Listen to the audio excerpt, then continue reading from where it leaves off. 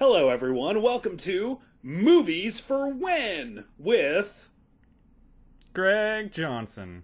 and Denny Taylor. Now, we're here to start a new podcast, basically because everyone says yes, movies, but when? Well, we'll tell you when. We'll tell you exactly when you should watch these movies. Every week, we think of a premise of movies for when blank. I pick a movie. Greg picks a movie, and then we have a wild card third entry. Today, our topic is movies for when you want to start a podcast. Greg, how did we arrive at this particular topic? Well, it's really the natural order of things, isn't it? We wanted to start a podcast. It's something you and I have talked about for months, if not years. It was always an idea floating around, and I think I texted you out of the blue, like 2 weeks ago? Like, Denny, that's enough. Well, let's just absolutely do it. Please. What you actually texted me is my girlfriend says I need to be away from the TV for a couple hours a week so she can hog it and do her nails. Well,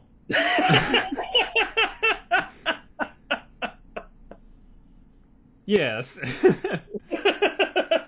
She's currently watching The Real Housewives of some city of rich people, and I'm in here alone with you.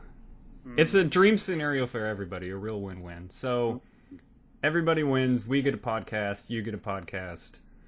There we go. We finally get to talk about movies and have excuses to watch new things together, whether we like them or not.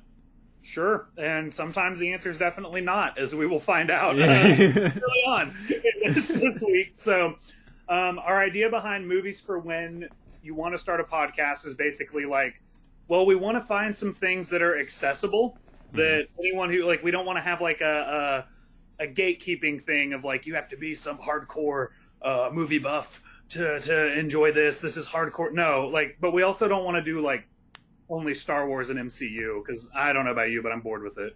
I haven't even seen all the MCU movies, and I definitely never want to see Rise of Skywalker again, so we're on the same page. Wonderful. So our picks for today were based on basically what is something that is accessible, something that a lot of people will be able to participate in and listen along with without getting it spoiled. Well, we're going to spoil these movies, obviously. We're talking about what's something that a lot of people have seen, and yeah, that's what we're going with. We also didn't want it to be something that just he had nothing to say about. Like if we were to do something like Lord of the Rings, I'd be like, yeah, it's good. What is It's great. It's a great movie. I like the sword stuff. There's not really a lot of discussion there. So what we're doing today is we're going to go through our movies and just kind of talk about our thoughts on them.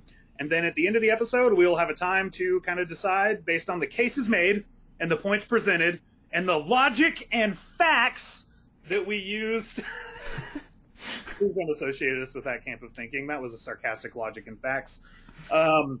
We'll kind of decide what our vote is on what is the best movie for when you want to start a podcast.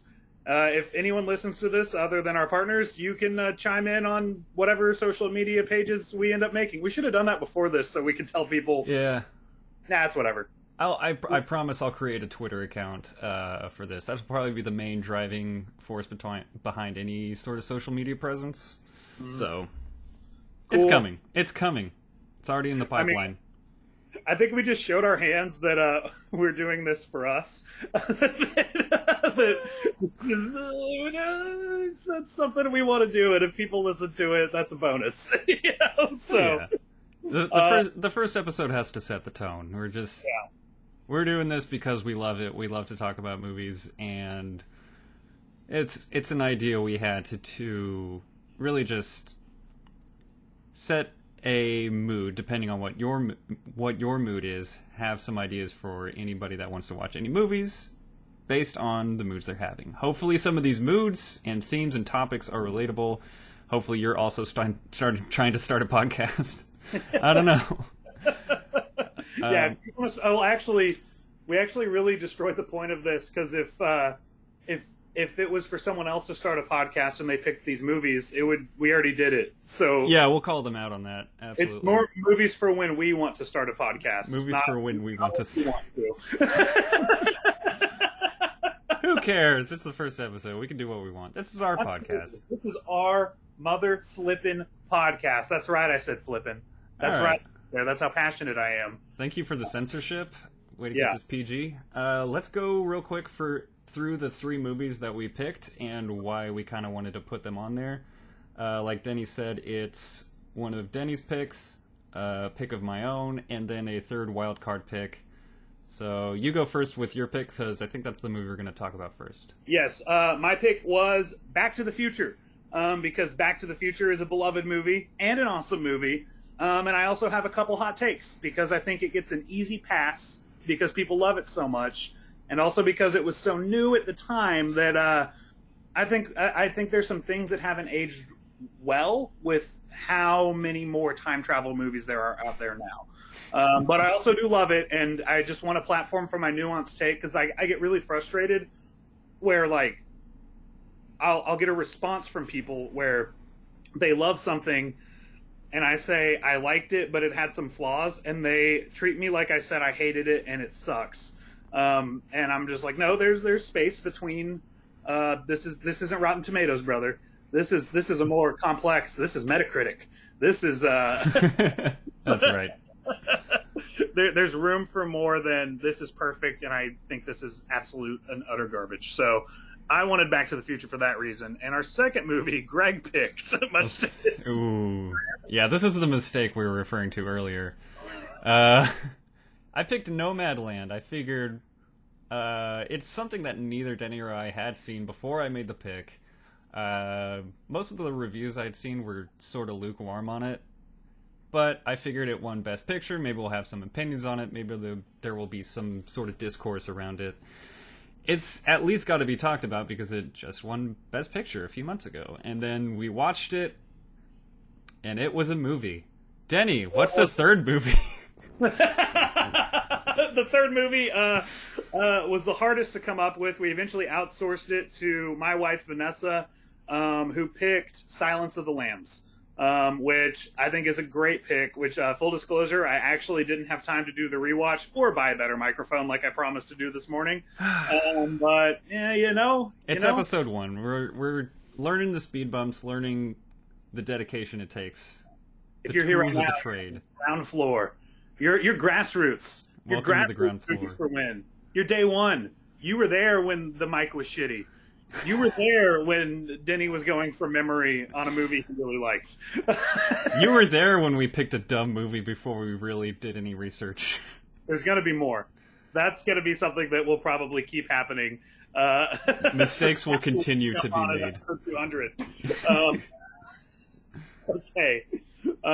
Should we introduce ourselves and do any background, or should we just jump right to it? What do you think? Yeah, like literally 60 seconds each. You go first. Okay, 60 seconds each. My name is Denny Taylor. I have a bachelor's degree in radio, television, and film from the University of Texas. I produced a few short films. I'm trying to work on some stuff now. Ultimately, what that has meant for the past 10 years of my life, as I've strayed from my filmmaking path, is that I'm the best in the room at liking movies. I like movies the best, damn it. No one's better than me at liking them. And that's really it. I got a master's degree in clinical mental health counseling from the University of North Texas. I'm a therapist. I see most things through the lens of trauma, mental health, and professional wrestling, and I find that movies are the perfect mix of all three of those things. So that's me in a nutshell. Were you reading that off a script of some kind? That was great. Oh, I was just rolling with it. I am Greg Johnson. I have also a degree, like movies too. All right. No, that's not it. Well, notable educated movie liker, Greg Johnson. But, yeah, both of us are in our early 30s, so we're doing the typical white guy thing and starting a podcast about it. Well, yeah, because we're having a white boy summer. White boy summer. Hashtag white boy summer. Maybe that'll be a topic in a later episode. Maybe not white boy summer. We want to be inclusive. We'll do hot boy summer. But this episode is brought to you. Everyone's a hot boy. He's our only sponsor at this time. And we get paid one PBR tall boy every time we mention the phrase hashtag white boy summer. So jeez. I believe we're up to 4 on the running count now. 5. Let's make it a 6-pack, baby. Let's make it a 6-pack. Summer! Oh, hell yeah. All right, let's jump right into it then. We good? Yeah, this is your pick, so Back to the Future is a movie that you watch when you want to start a podcast. Go ahead. I have lots of things to say about Back to the Future. I think Back to the Future is an incredibly interesting movie. I think it's a really fun movie. It's pretty surface level. I think there's a million cool trivia facts about it, like how they started with a different Marty McFly, and it wasn't working out. And there's like 2 weeks of shooting. I forget who played him, but they brought in a new Marty McFly. I often think about how hard Bob Zemeckis and co. fought to get this movie made. It was like 6 years in pre-production, and nobody wanted it. And they were just so dedicated to it that they kept going. And then they cast a lead and started production, and he wasn't working out, and they cared so much about the quality of it that they cut him and got a new lead. I can't imagine what that sounded like to investors, and also what a pain in the ass it was to everyone involved. I do think they made the right choice because Michael J. Fox rules, but I often think of this movie and I use it for reference when, like, I'll watch something like, I don't know, but what I want to say is Ant-Man and the Wasp, but I haven't actually seen that. So it's not good, so it's fine. But no, you look at a movie like that and you're like, do you think anyone fought for this movie to get made? Do you think anyone cared about this so much that they labored over it for 6 years and would have like cared about the quality enough to recast the lead 2 weeks into shooting? That's not something that would happen now with a big budget movie. They're made by people who largely don't care. And don't get me wrong, it's always been capitalism making money, but they used to be under the delusion, the complete false impression that they had to actually make a good movie in order to make money off of it. And what a beautiful time it was before they had that belief dispelled by us going to movies anyway, even though they are a lot worse. In general, there's still lots of good movies being made. I don't want to be an old man yelling at the sky, but like, don't act like it wasn't better in the past. Like it just was. I mean, we are talking about a movie made in '85, which came out years before either of us were born, so... Sure, I remember back before I was born when movies were good. I remember it. Golden Age. Yes. Yeah. I've read about it online. So, Greg, I'd love to hear your thoughts on this, because this is an archetypal thing that doesn't come up very often. Marty McFly is a protagonist without an arc. Oh.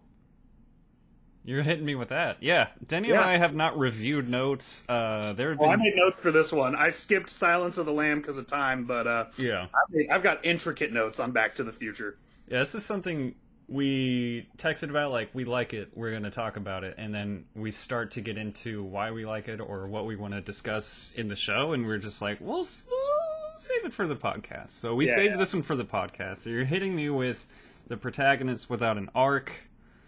I guess my thought on that is kind of my thought on the entire movie, which is, who cares? It doesn't matter. Every issue... Okay, not every. Most issues that you'll find with this movie can be just shrugged off by saying, who cares?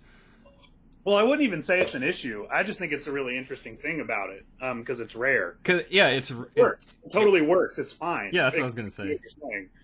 And I watched a YouTube video on it that I wish I could cite. I watched it a while ago. I don't remember where it was, but I really love story structure. I'm a sucker for the hero's journey. Tweet me about how it's myopic. I don't check my Twitter. I know. I just like it. I grew up in a post-Star Wars America. The hero's journey is in my bones, as is yours. But basically the protagonist without an arc, their point that they were making is, like, usually for a protagonist to have an arc, you have to have a lie that they believe and they find out the truth, right? And there's something really interesting about Marty that it's like, no, it's the lie that the world believes, and Marty always knows the truth. And he's basically proving the truth to them, which is like, you can just be a big badass and have life go great, and good people win and bad people lose, which is not really true about this world, but it worked out pretty well for Back to the Future, wouldn't you say? Yeah, that makes sense. I hope we find that video, because that's a pretty good point. Yeah, it's cool stuff. This movie also gets a lot of credit for bringing time travel to the mainstream. And this is my first hot take of the day. You ready for it? I'm ready. It's sizzling. It's sizzling. Hit me. Oh, it's ready to come off the grill, brother. Hit me with a sizzle. It's not. It did not bring time travel to the mainstream. That movie is called motherfucking Terminator, and it came out a year before Back to the Future. Greg, thoughts, feelings, responses to this hot take? You're right, but it proved that time travel could be fun. Terminator was fun. Terminator was a fun movie, but it's stressful, it's dramatic, it's a harrowing adventure. This is a much lower stakes movie that really ups the fun factor by making it a little more whimsical, the stakes are high in terms of the personal goals of the characters, but the world's not going to end. It's Sure. This guy might, I guess he would die, right? A character as stupid as Marty? Yes. Marty's an idiot. His parents will uncreate him, which is pretty harrowing, but the world's not going to get enslaved by robots. It's got a more fun tone. It makes time travel a serious business, and it has a fun adventure take on it. So Sure. But all I'm saying is if Marty McFly were John Connor, you couldn't make a T-800 good enough to keep him alive. That dude craved death. He would have skated away from any Terminator. He would have been on the road just hitching a ride on that semi in Terminator 2 on his skateboard on the back, just like listening to what was it, Van Halen on his Walkman. Well, now I'm officially imagining Terminator played by who plays Biff? Thomas F. Wilson. I'm imagining Thomas F. Wilson doing Terminator things, and it's really funny to me. Terminator Biff 1000. Yeah. I'll be back, butthead! I'll be back. Or Hostile Beast of Butthead's a pretty obvious one, too. Oh my god, please. And it's just like the Back to the Future movies, where he would be the bad guy in every one. Yep. And he's such a good actor that you would not even recognize him. Sure. All right, that's my first hot take. I'm kind of spent. I'm just kidding. Do you have any thoughts you want to throw in before? I've got notes. I'll keep going. But my first hot take is that wow, I'm drawing a blank. Crispin Glover's character, Marty's dad. What's the character's name again? George McFly. George McFly is the weirdest character in the movie. He's weirder than Doc Brown. He is total goofball for no reason. He's not into science. He's not into inventions. He's just. I love him though, man. I love. There was a lot of victim blaming of poor George McFly in this movie. He's a pervert. It was the opposite of saving a cat from a tree. Creeping a woman from a tree, sexually assaulting a woman from a tree. Oh, Dad. Forgot about that. Okay, so there is that. He is a camera pervert. But there's also just like he keeps getting clearly like just totally bullied and abused, and everyone's like, God, what a loser. Like no one even is like, Biff, you shouldn't treat him that way for the most part. Like, everyone thinks he deserves it. Yeah, for being a loser, for being a weirdo. If you weren't such a slacker, you wouldn't have this happen to you. It's terrible, man. But yeah, Crispin Glover's performance of that character is just so wild, and there's no way that he was directed to do that. And I feel like I've listened to a video or read something somewhere that he just really brought his own take to the character, and it just became this complete goofball. And it works for the movie, but it really stands out like, man, this guy is absolutely wild. Why is he doing the things that he's doing? His mannerisms are hilarious. Have you seen him dance in Friday the 13th Part 4? I have not seen Friday the 13th Part 4. Oh, it might be the best one. It's up there. The last Friday the 13th movie was the one for my birthday when we watched Jason Goes to Hell. That might be the best one. Don't at me. I'm just. It's Jason X. We know it is. Go ahead. What were you going to say? No, but he's very similar in that, where he's just essentially one of the killables. A similar character. There's someone who keeps calling him a dead fuck the whole movie. Like that's the thing. Like he says it like it's a thing. He's like, that girl over there, she says you're a dead fuck. Oh my god. Yeah, and so, but there's this scene where they're at a party and he just starts dancing, and he just does the wildest, goofiest, most insane dance you've ever seen in your life. And I watched the Crystal Lake Memories, and they were like, "Yeah, that's just Crispin being Crispin. He was not directed to do that." He plays by his own rules. I love it. He had some problems with Zemeckis, didn't he, or with the production crew? Because they replaced him in 2 and 3, and he ended up suing them, if I remember correctly. I think there was some. What I understand, I don't even want to talk about it because I don't know it. But like my remembery of it was that basically he felt that he was mistreated on set and basically bullied for being a weirdo.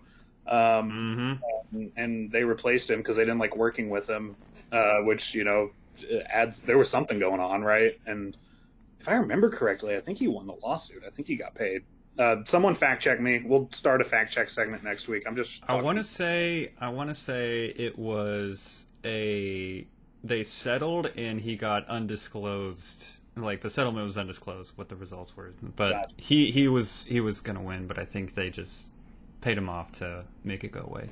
I think it was all about one day they didn't have his pizza order right in catering, and they just pizza, and that was the undisclosed settlement. And he's just like, "Now, Robert, I have a specific pizza order."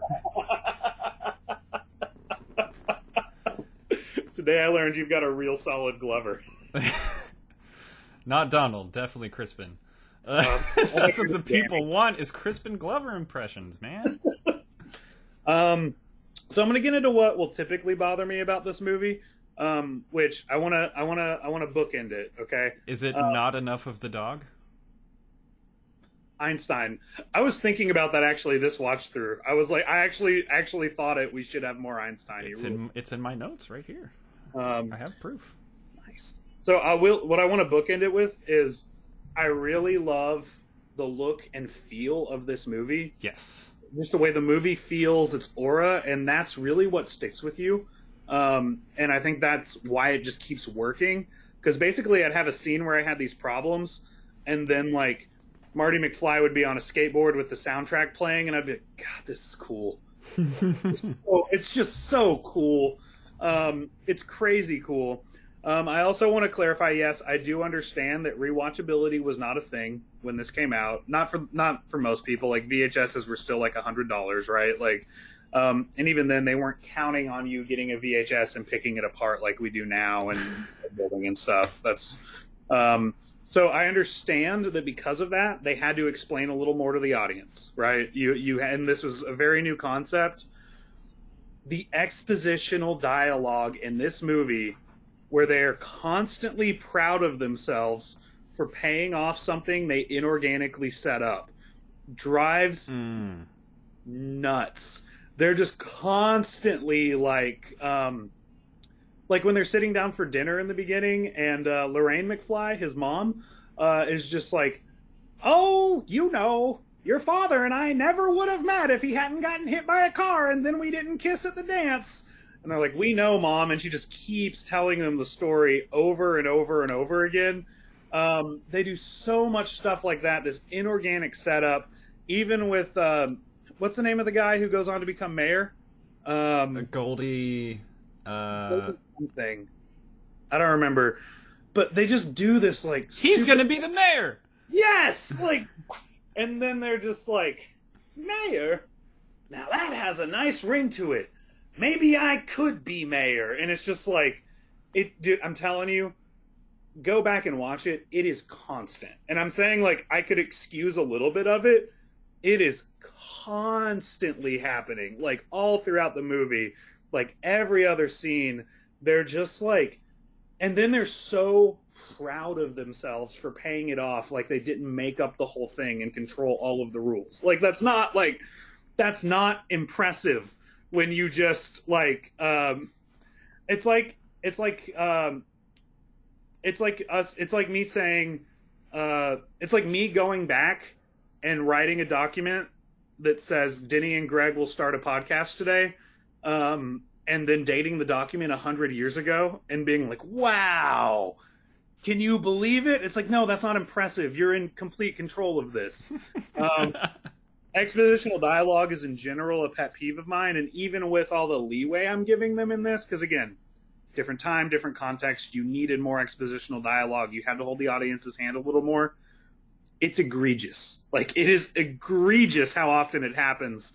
And I would find myself getting so irritated, and then, like, they'd fire up the DeLorean, and I would just not care anymore. You know, like, because it just, the overall aura is just, it's a movie that, without a doubt, is greater than the sum of its parts. Like, they're, like, just the whole, you put it all together in the package of Back to the Future, and you've got a piece of magic. But when you break it down, there's a lot of stuff that really grinds my flux capacitors, you know? It really jumps my gigawatts, if you know what I'm saying. That's a reference really to the movie. Steals my plutonium from terrorists. Libyans. You know what I'm saying? From Libya. Dude, okay, hold up. Okay. I don't even know what language they speak in Libya. The subtitles said Arabic, I think. I swear it would blow my mind if he wasn't just making noises when he talks. Like, the noises they're having him make, and if this is regressive, just know that I'm ignorant of this, but I'm telling you, it literally just sounded like the guy was, like, making sounds and when he was speaking. I was just, like, kind of taken aback. I was like, I've heard people speak Arabic, and it sounds like they're speaking a language. That just sounded like gibberish to me. Like, I don't. Yeah. And I seriously doubt that they, like, researched Arabic and had, like, learned it for this, like, throwaway guy's line that he just yells. It definitely sounds like a guy that if this movie were made now, you picked somebody and their only reference to the Arabic language was they played Call of Duty a bunch. Mm-hmm. And they're just like, I think these sounds are what they make, and went off that. Yeah, fair enough. Okay, that was a take. I'll cool down. Give me something from your notes. Wow. One of my notes was actually about how a whole bunch of stuff paid off and how all the loose ends were tied up. But, never mind, I guess. Canceled. Greg Johnson will not be attending #WhiteBoySummer. I've been White Boy Summer canceled. Cancel culture strikes again. Next week, it's Movies for Win with Denny and Chet. And your dog. I'll start a podcast with my own dog, thank you. Cool. Yeah, I guess, I don't know, every issue I had with it, like, I've got issues with, like, A Sound of Thunder was a book by Ray Bradbury written, I want to say in the 30s or 40s, maybe before then, where a time traveler goes back to hunt dinosaurs, and he steps off the path and steps on a butterfly, and he gets back to the future. He goes back to the future, and the entire world in the future is changed, and that's where the term butterfly effect comes from. It's really interesting, like, little short story, but then you kind of watch this, and you're like, there's a lot more movies nowadays, and I'll think of examples in the future, where the tiniest change in the past causes a lot of changes in the future. Like, the tiniest little thing can balloon out into these crazy things, but I think my main issue, and I think a lot of people have also said the same thing, is that he goes back and he screws with everything. Marty gets his hands on everything, talks to everybody, touches everything, tricks people into thinking that aliens and Martians are real in order to, oh my god. And, like, and then he gets to the future, like the landowner of the farmland that he crashes the DeLorean into when he goes back to 85. He's in a radiation suit and he thinks he's seen an alien, but you're telling me that like neighborhood development came out the exact same, all the houses are in the same place, and then showed himself as an alien to his future dad, and there was no trauma related to that. And I think about all this stuff, and then Marty goes back at the end of the movie. Spoilers if you haven't seen this. What? Wait, that's what they were talking about when they said Back to the Future? Yeah, sorry to spoil it for you, but they do go back to 1985 right now, to be honest. Yeah. Sorry to spoil a 36-year-old movie, but they do go back to the future. Yeah, he goes back, and the only noticeable changes are the Twin Pines Mall is the Lone Pine Mall, and his family's social status is different. Yeah. Everything else is the same. They're all materialistic AF. Like, this is the most 80s movie ever. That it's like, that means everything is good. His girlfriend... Yeah, exactly. He's rich now. He's rich now. That means everything's better. Yeah. His girlfriend is the same, and everything's fine. But, like, you could have an issue with all that. But then I think about the scene towards the beginning in 1955 where Doc Brown almost points directly at the camera and says, "We have to go back to the future." And he's almost pointing directly at the camera, and he says that, and you're just like, oh, it doesn't matter. This is just fun. Yeah, pretty much. Like that, and that's what it keeps coming back to. It's just fun. This wasn't meant to be dissected. This is like the epitome of what like a fun family blockbuster is, honestly. Like it's just kind of got a little something for everyone. I did want to acknowledge something that I made note of, because the thing I was just criticizing about how they set stuff up just to pay it off and are like egregiously proud of themselves for it. Mm-hmm. The time that I thought it was the most egregious is right before Doc gets shot by the terrorist, because he is just like giving an intense amount of explanation to Marty, like telling him everything he could ever possibly need to know. And I was like rolling my eyes, and then it hit me that that's actually the only time it makes sense, because Doc knows what's about to happen. Doc knows he's about to get shot, and Marty's about to go back into the past, and he's going to absolutely need all of this stuff he's monologuing about. And he just rattles it off. Credit was due. Yeah, he's giving so much, like, I remember it just like yesterday. Ah, yes. The day that I discovered time travel. You know, just, like, lets him know, like, I fell off my toilet and I hit my head, and actually sets the date on the car for Marty to go back, because he knows what he's supposed to go back to. So I will say, I actually thought that part was really brilliant, because there was actually some depth to it of like, we didn't know that the character knows what's about to happen. And it totally works. You know, like if you go back and rewatch it, it actually works better once you realize that he was actually trying to do, without tampering with what was about to happen, he was trying to set Marty up for success and make sure things went according to plan.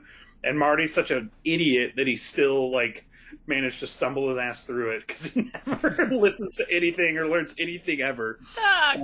God. Built a time machine out of a DeLorean. No, but like, that's part of the charm of the movie, is like those little payoffs, whether they're completely hammed in or like more subtly earned. Those little payoffs are awesome. They feel good. You're just like, I noticed the thing. And then the thing is cool. Sure. Man, something that I made note of, because I loved the line so much, I think would be up there with iconic classic cinema lines, is when this baby hits 88 miles per hour, you're going to see some serious shit. It's such a great line. It's so great. Good. Christopher Lloyd delivered it just like pure money. It was so out of character for him to talk like that, that it just really made the moment mean something. I was crazy about it. Ooh, check this out. Yeah. I've got something big. I call it the infinite Biff theory. Oh. Hit me, Denny. Okay, so check it out. We see lots of timelines in this whole franchise, right? Like, we see lots of possible futures, lots of possible pasts, lots of possible presents.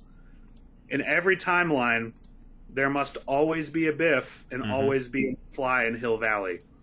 Some timelines have shifts in the power balances, but it is still an inevitable singularity. They are universal constants, ancient gods, forces of good and evil, is what I wrote. Oh my god, that was you? You wrote that artistry? Yeah, I wrote it. That's fabulous. While I was watching it, because it just occurred to me, I was like, kind of getting back to what you said about how little changes in the timelines. I was thinking about that as like, so there's like in the Doctor Who time travel universe, the way they work around a lot of stuff is that there's like, you don't like Doctor Who? We'll save it for another day. Go All ahead. Right, I love Doctor Who, but the way they work around a lot of stuff is they're like they never give like intensely distinct rules to time travel, but it's like you can change most things, but there are some fixed points. There are just some fixed points in time that will always happen, just no matter what you do. And usually, when they try to change those fixed points, they end up being the cause of what happened. It's just like. Mm-hmm. And it's probably like I don't think much time travel really works out when you like when you really ask all the questions you could possibly ask about it. But with that in mind, if this were a universe like that where it's like some things are malleable, but some things will happen no matter what, which I think the case you made earlier about like Marty touches everything. He touches everything and very, very, very little changes. That would imply that there's a lot of like universal constants in Hill Valley. And one of them is that there must always be a Biff and there must always be a McFly. No matter what happens, they are just these like Sauron and Gandalf, these like forces of good and evil. Oh my God. That must either be calling each other buttheads or asking for a second coat of wax for all of eternity. Always two there are, no more, no less.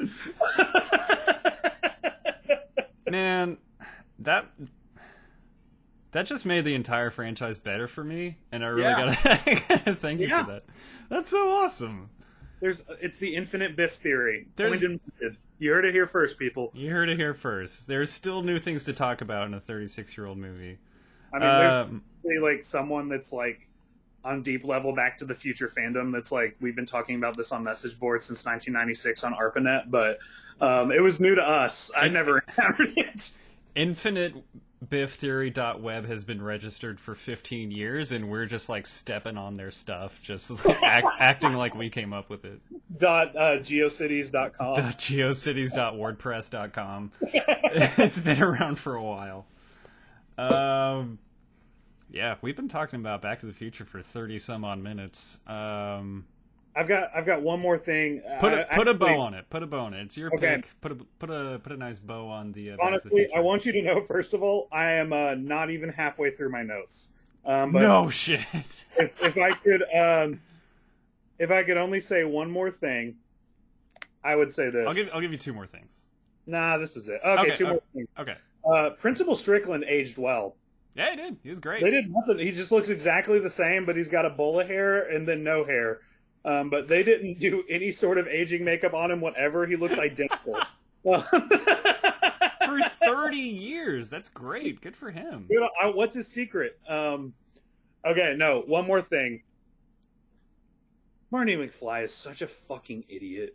That's the thing you texted me. Please elaborate.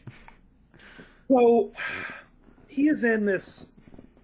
He cannot grasp what should be the single most obvious truth to him, which is you are the only person who is time traveling. It just seems so easy to understand that no one else that you are interacting with is a time traveler, and he's constantly, the whole movie, being like, I've seen this episode. It's a classic. What do you mean? We're watching it for the first time ever. Yeah, it's brand new. I saw it on a rerun. What's a rerun? The whole day. He just doesn't even get it. He doesn't understand. He doesn't understand that, like, no, everyone else is experiencing this stuff for the first time. But he does. No, he doesn't. A couple times. When he's doing his stupid Chuck Berry guitar thing. Okay, it's cool. That was another one of my points. Yeah. He's like, well, it's a classic where I come from.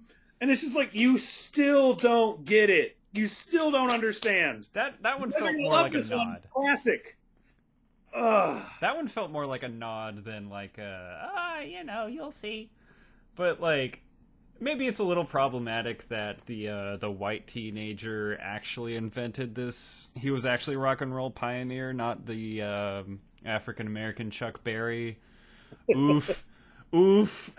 The white guy also did go back in Inception, the black mayor becoming mayor. Yeah, he would have never realized his potential or anything. Well, he like already that. knew it. He was like, "Suck it, I'm gonna be somebody one day." And they were like, "You can't. You're black." And Marty was like, "He's gonna be mayor," as though that would like have any credence. Like anyone there would like, no one knows he's a time traveler, and they couldn't understand that. He does use the I know I'm a time traveler, air quote. He uses that once when he's convincing George to, I think he's challenging him to ask Lorraine to the dance by dressing up back in his radiation suit, putting Van Halen in a Walkman and playing it in his ears as if he's like a crazy Martian. He's like, oh. And then also when he's naming himself, like, oh yeah, I'm Calvin Klein. And then in the third movie where he's like, oh yeah, I'm Clint Eastwood.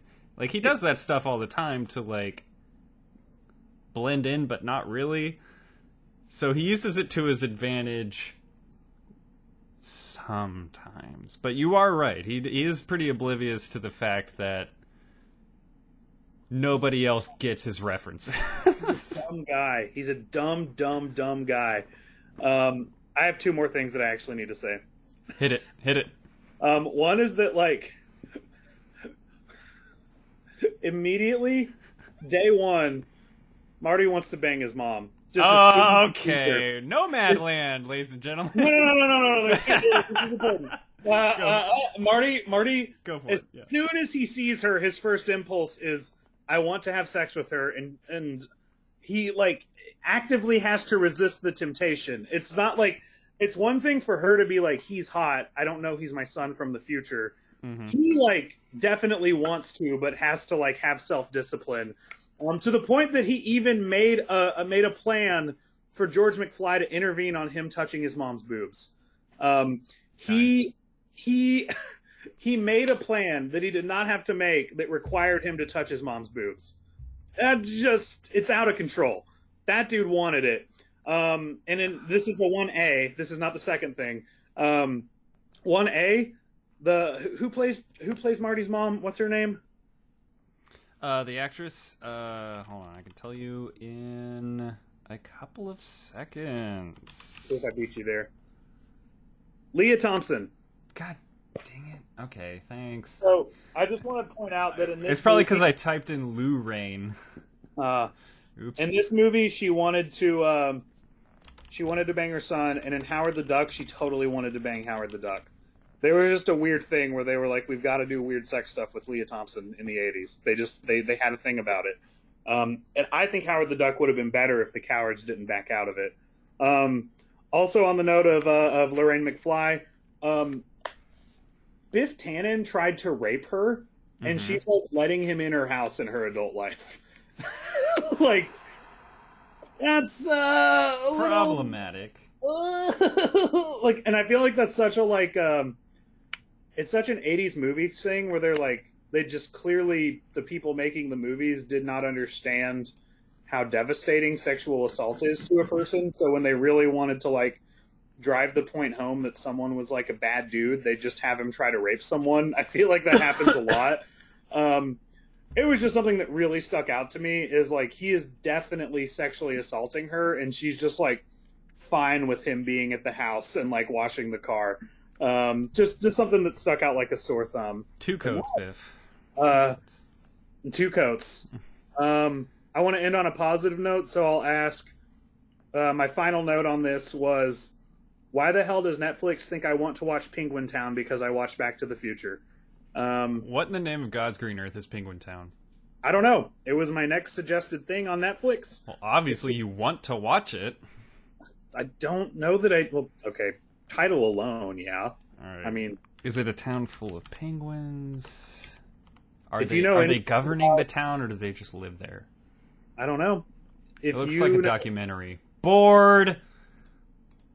Yeah, if you know anything about why Penguin Town is related to the Back to the Future algorithm, please tweet us under the hashtag infinitebifftheory.web. Actually, don't .web it; it'll ruin the hashtag. Just hashtag. No, dot is spelled out. Nah, it's got to be narrated by like Michael J. Fox or something. I also think they climaxed a few too many times. Nice. No, I felt the ending was a little drawn out. They peaked a lot. There was like George punches Biff, then Marty gets them to kiss. That's like a whole separate climax. Yeah. Then we have like a magic flight with the tower not working, and there's all this stress. Is he going to get Doc to read the note? That's like a whole nother climax. He goes back to the future. Oh my god, I just got that. And he goes back to the future, and there's this whole other climax with Doc still alive. And then there's kind of this falling action, finally, of like, my family's rich now. But then there's like another like jumpstart climax. Well, you got to set up the sequel. Yeah. Oh, yeah. I love Back to the Future too. That's such a good sequel. Yeah. The only problem is it's like half a movie, you know? Like the other problem is you cast a new actress for McFly's girlfriend, and that poor actress was like, "Oh my god, I'm a leading role in the second Back to the Future movie," and then she's concussed for the whole thing. Bless her heart. That was her big break, and the script just kept her on the sidelines the whole time. Yeah. So anyone who has I just want to cover that I like this movie. I think it's fun. I do have some problems with it. I don't think they really matter at the end of the day. To prove it, I have a NECA Doc Brown toy sitting on my shelf right now. I'm clearly pro Back to the Future. I want everyone to know that. He loves it. You heard it here first, second, and third. Greg, what's your star rating of Back to the Future? Ooh. Let me actually check real quick. I was gonna wait till the end to plug our Critikers / Letterboxd accounts. We'll still keep that to the end, but I'm going to quickly log in and find out what I gave this. This is, of course, on a scale of 1 through 40.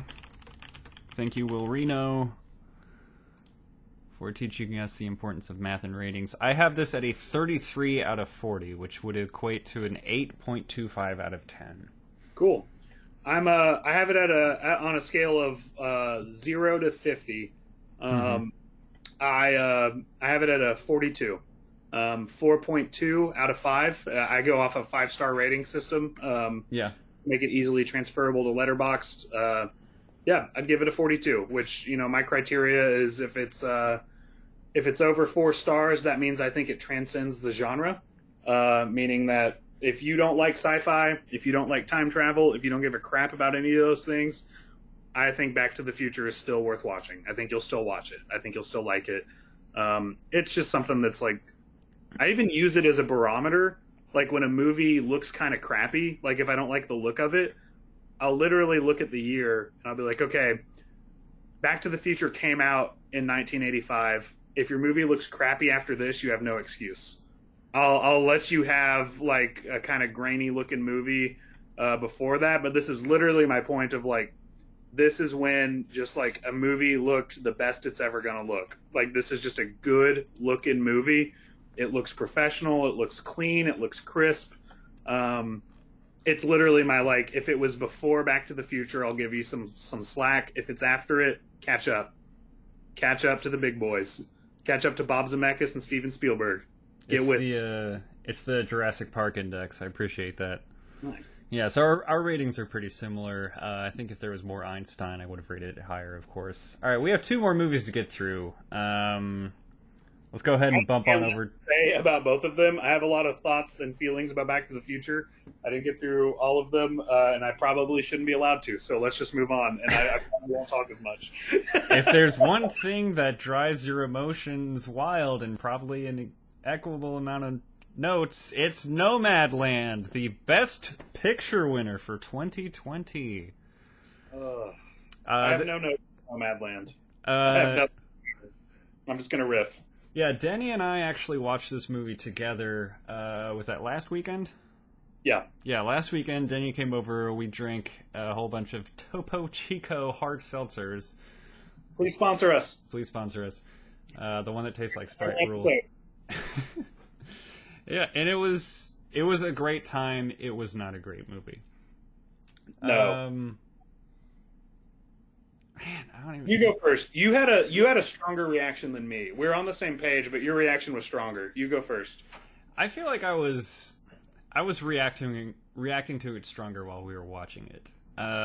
Before we get into it, I'll get into the issues of the Oscars of the last few years. Yeah. The Oscars are a funny thing. Nomination.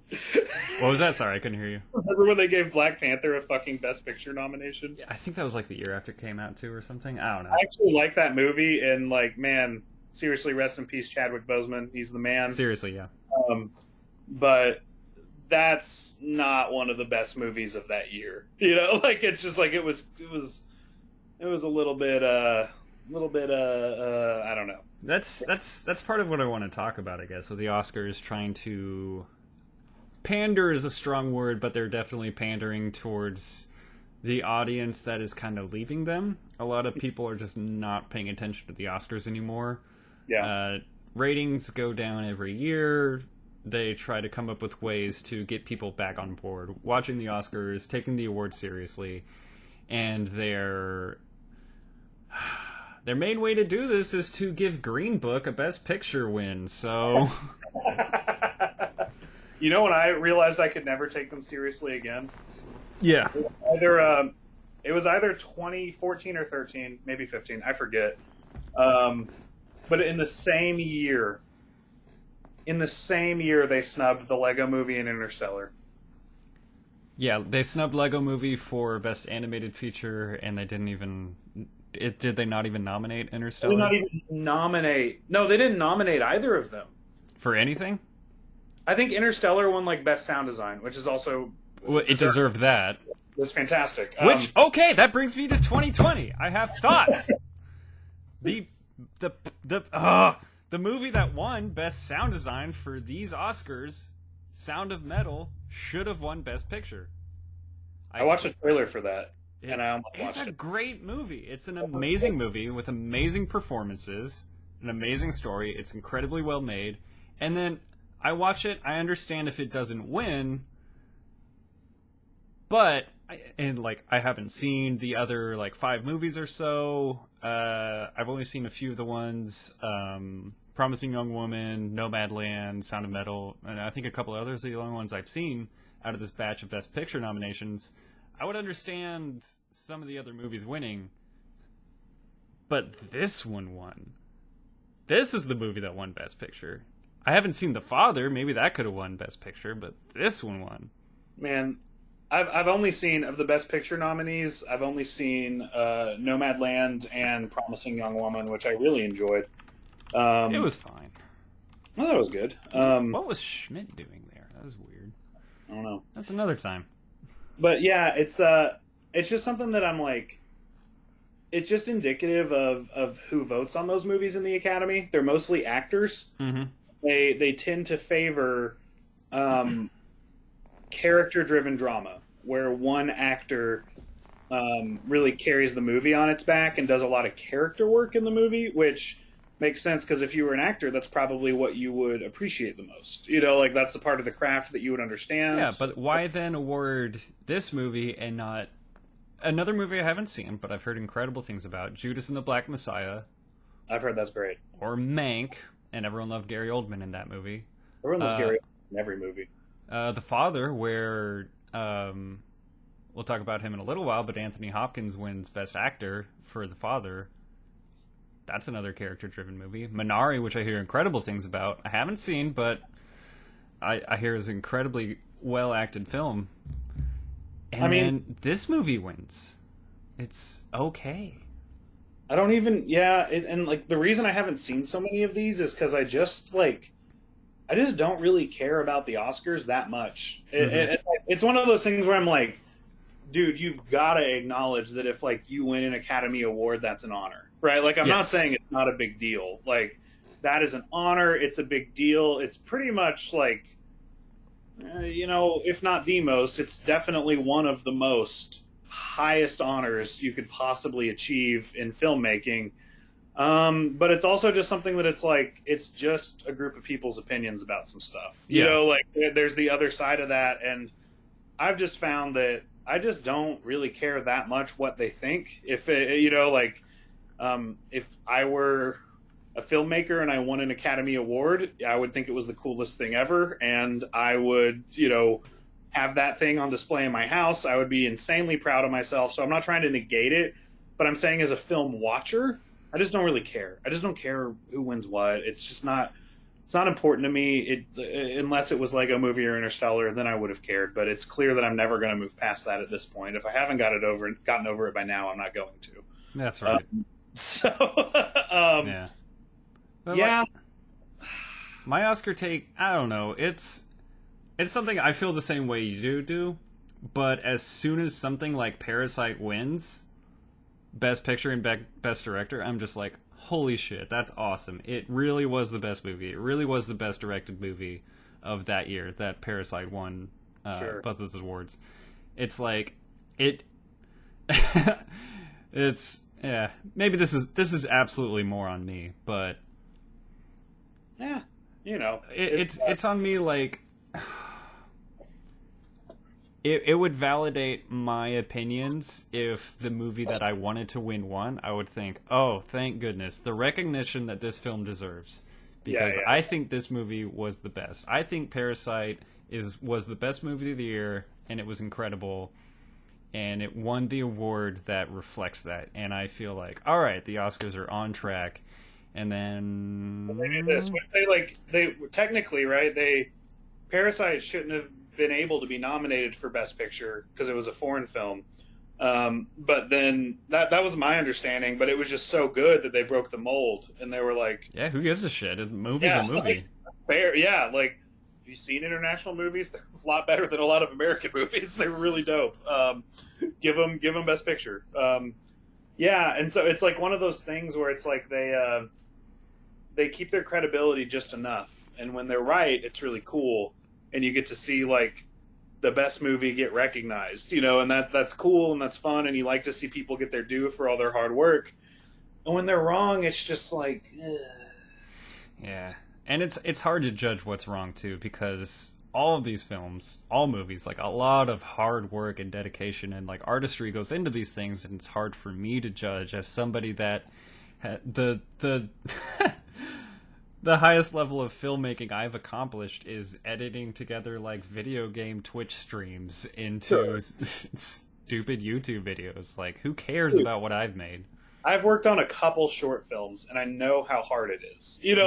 Like I know how hard I worked to get like 3 or 4 minutes of movie. Like I know how hard it is, and so it's like, let me just presuppose everything and say like, dude, if I made Nomadland, I'd be crazy proud of myself. Like I'm not saying that I'm not saying it's like made by idiots who don't know what they're doing. But I'm not making it, I'm watching it. And there's a reason I didn't make Nomadland, and because I figured out it's easier to just talk about it. Yeah. That makes sense. And listen, it's all right, let's actually get into the movie. That's the end of the Oscar rant, I guess. It's cool when it validates our opinions, but when it's completely wrong, boy, is it wrong. We could say it's kind of like Oscar from Sesame Street in the sense that it belongs in the trash can. And it makes... Oh, snap, I went there. It makes me a grouch. The burn. Sure does make me a grouch. Slam dunk, baby. Entire awards show just rendered useless by us. I heard they're going to cancel it and just let us say what movies we liked for the Oscars next year. We're hosting, ladies and gentlemen. We're going to call it Lego Movie Redemption, the Oscars 2020. We're just going to give Lego Movie Best Picture. All of them.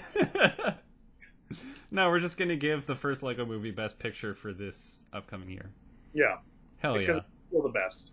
All right, Nomadland. Nomadland. More like All Madland, because I was mad that I watched it. It wasn't a Nomad movie. No. It was a Yes Mad movie. Yes, I'm mad I watched this land. No Gladland, because everyone's depressing. They are pretty sad people for as much as they're trying to romanticize this lifestyle. They didn't seem very satisfied with it. They seemed they were making the best of their situation, and that's like that's why it's hard to like really criticize it, because I definitely absolutely do not want to criticize the people that are in these situations No way. and were left and discarded by society like they were pieces of trash. Like it's got to be like an impossibly difficult place to be mentally and situationally, to be just cast aside and find yourself in this situation because society progressed in such a way that you were just, some people are just left in these places. Yeah. This is where you wound up because not who you are, not how good of a person you are, but because of your circumstances and the timing of these certain uncontrollable factors, here's where you are. Yeah, but do you know what I think actually covered that better than Nomadland? What you're talking about right here, which is very real, and I'm being serious when I say this. Go ahead. The Pigeon Man episode of Hey Arnold.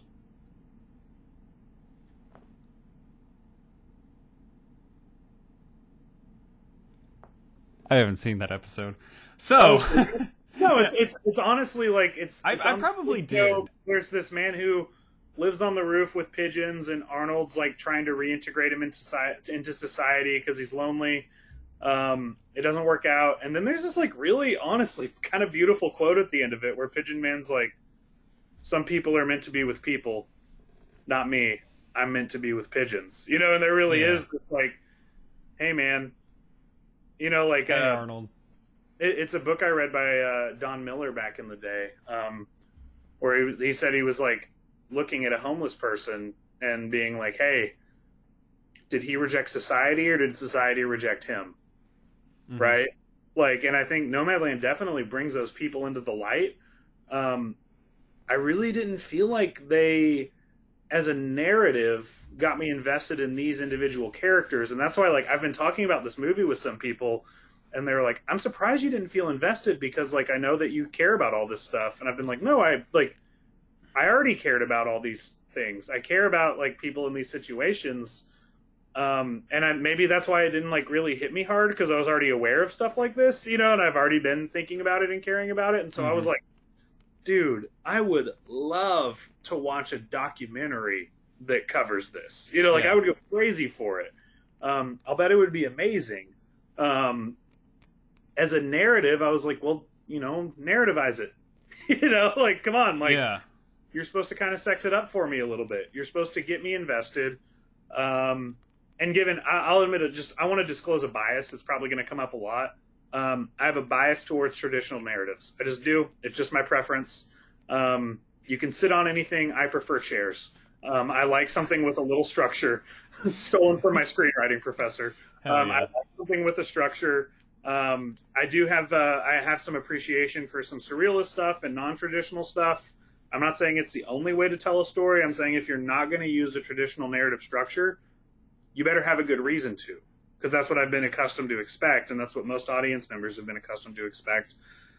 I didn't think Nomadland really had a reason to deviate in the ways that it did. I just kind of felt like we were just spinning our wheels, taking a look at a lifestyle, and eventually they, to quote Abed Nadir, introduced some heavy-handed drama to create the illusion of story. And even that wasn't really all that compelling to me. I love Frances McDormand. I thought it was a pretty inoffensive movie. And again, I wrote about this. Like, if I had watched it not with the pressure of is this the best movie of the year, right? Mm-hmm. If I wasn't evaluating does this deserve to be called the best movie of the year, I might have not had such a strong reaction. I don't think I would have loved it, but my answer to that was obviously not. You know, like, yeah. My answer to that was just like, no.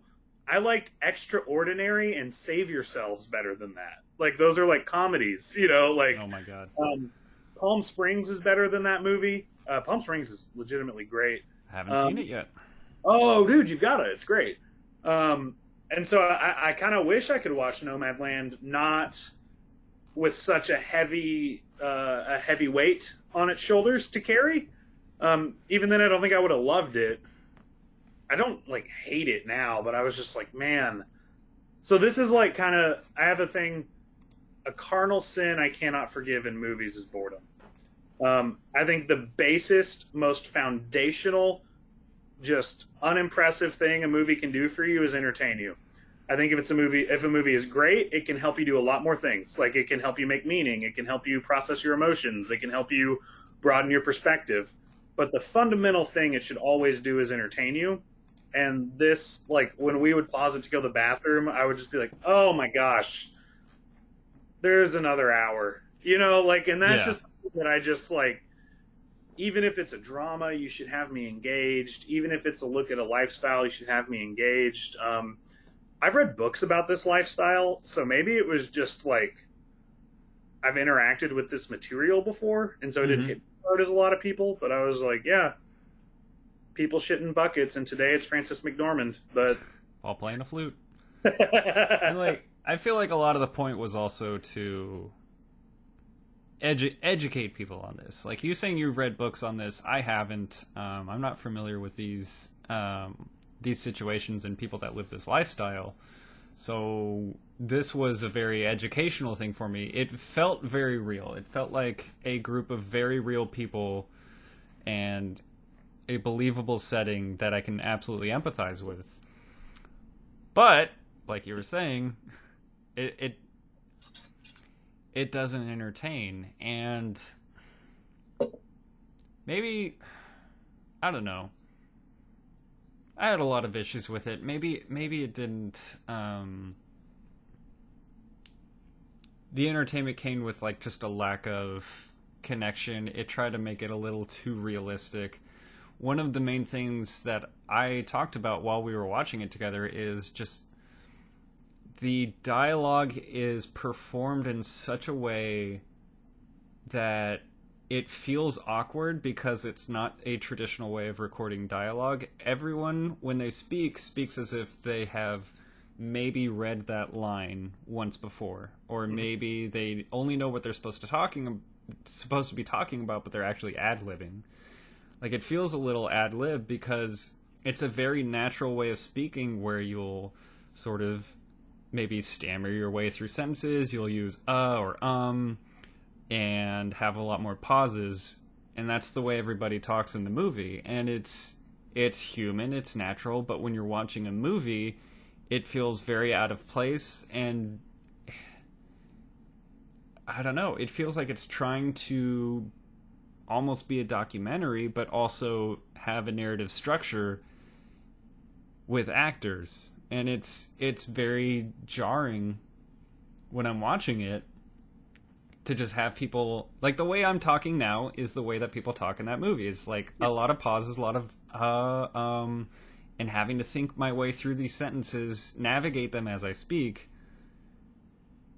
And a script doesn't read like that. The way I'm used to watching movies doesn't play like that. And that's not a discredit to the movie, but I don't want to say the world's not ready for it yet, but when there's just such a loose connection between all these characters, it feels like every character that's giving us lines that are sort of I don't want to say half baked, but half baked in terms of their preparation and performance, kind of. And that's probably not the case, but it just leads yeah. to me not really believing it, and then we're on to the next character that also talks the same way, and I'm just like, I'm not following a person that talks in a natural way. I'm following a bunch of different people that feel like they're getting like spottily interviewed for this movie, not given lines for a film. Mm-hmm. Well, And the other thing that annoyed the hell out of me was everyone in these dialogue situations getting filmed from the exact same camera angle of like not head on, but like 20 degrees to the side, up at a little bit of an angle, and I feel like I'm a foot and a half away. Like the dialogue when it's being filmed is shown at the exact same angle, exact same distance, and I was going to tee you up for this if you didn't mention it. You were very bothered by the very flat cinematography while we were watching it. the cinematography for everything except the dialogue was great. the movie looked great every time people weren't talking. And then people are talking, and then the camera's right here. Denny and I are on a video chat right now. It's the same camera angle that I'm using. But this isn't a movie. This is a conversation. It's the same angle. Now I can't stop seeing Frances McDormand in you. Or any other 100 characters that are filmed from this same place.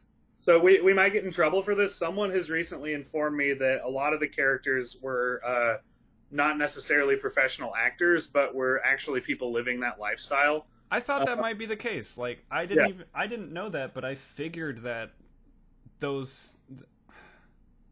there's no way that all those people were actors. So some of these people had to be just, like, approached in their current living situations and asked to talk about it in a real sense. Yeah, and so, and again, reinforces my point. Make a documentary. Yeah, great. I would love to see them in a documentary. I want to hear these people's real stories. They're renegades. They're badasses. They're cool as hell. And they're also in a rough spot sometimes. Like, it's awesome. It's like, let me know the real thing. I don't, like, why make a narrative? That's my thing. I'm so intensely unimpressed with realism in film. I'm so intensely unimpressed. Yes. I've got realism. I've got it in abundance. Like, if you want realism, go to the park. Go to Walmart. Go to work. I come home for art. I come home for something a little bit unrealistic because I want to escape a little bit. I want to go into a special world full of challenges, romanticized arcs. You had something. Something came up to you. I can handle a good deal of realism. I don't mind that. I don't hate nearly it. as much. I'm just not impressed by it. I'm like, cool, you made something that looks real. You know what else looks real? My ass. Oh. Where did I raise my hand? What was the point that you made that I...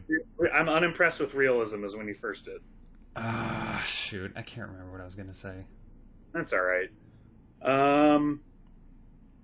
Any other stray thoughts about No Man Land? I don't have a lot of thoughts on it, honestly. The best line of the movie is because she liked rocks.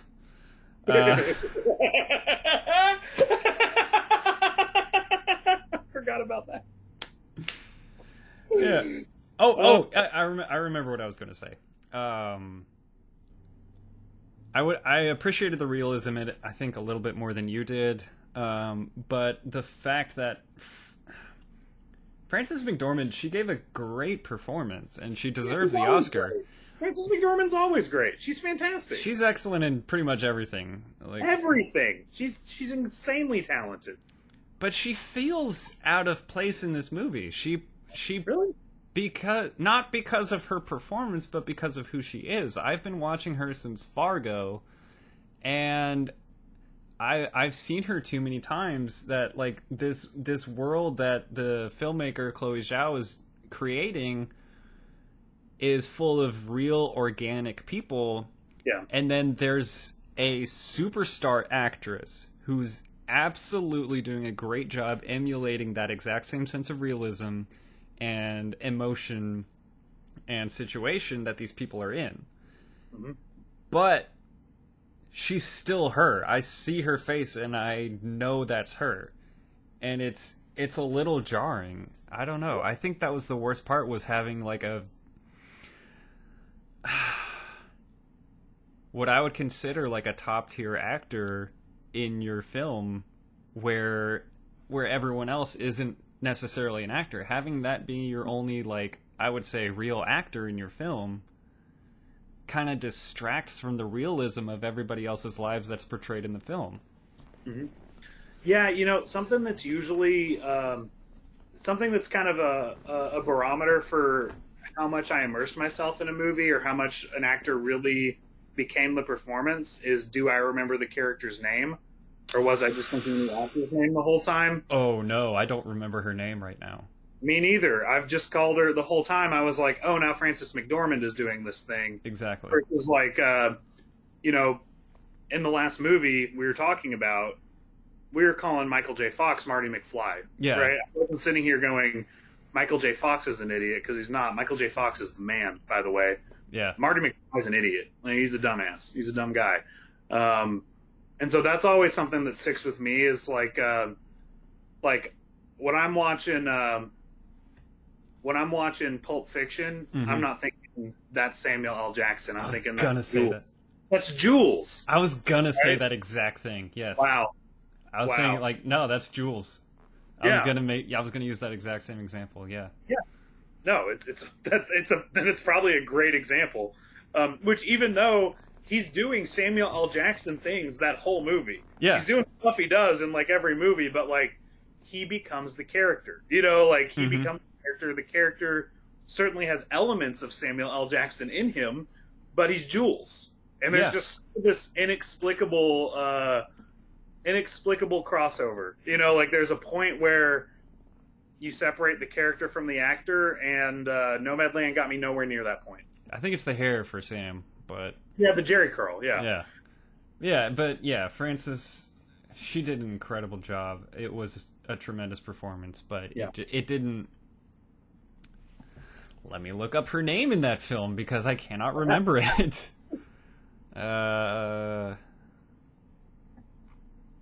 Fern. It was Fern. I totally forgot it was Fern. They said it 100 times in the movie. I totally forgot. Dude, it doesn't even resonate with me. Like it could have been anything. It could have been Frances, and I would have been like, "Oh, that's funny." Yeah, and I would have forgot. All right. Any other thoughts before? I've got something I wanted to close on for this. Yeah, go ahead. Say something nice about Nomadland. The scenery and the way it's shot. All right, I have two nice things to say, actually. The scenery and the way it's shot is incredible. I was born in Arizona. I love that sort of desert landscape with cacti, and it's shown in such an immaculate way that I love that part of the filmmaking in this movie. I really felt like I was in... Like, I made the joke, like, I feel like I'm in Fargo again when she was working at the Amazon distribution center. Yeah. And it was just like, I feel like I'm in these places. Like, it's incredible how well they capture the environment and the scenery. Yeah. The other thing is something I also said to you a few times was, like, when characters would, like, joke around with each other, I would say, like... It came up a couple times where, like,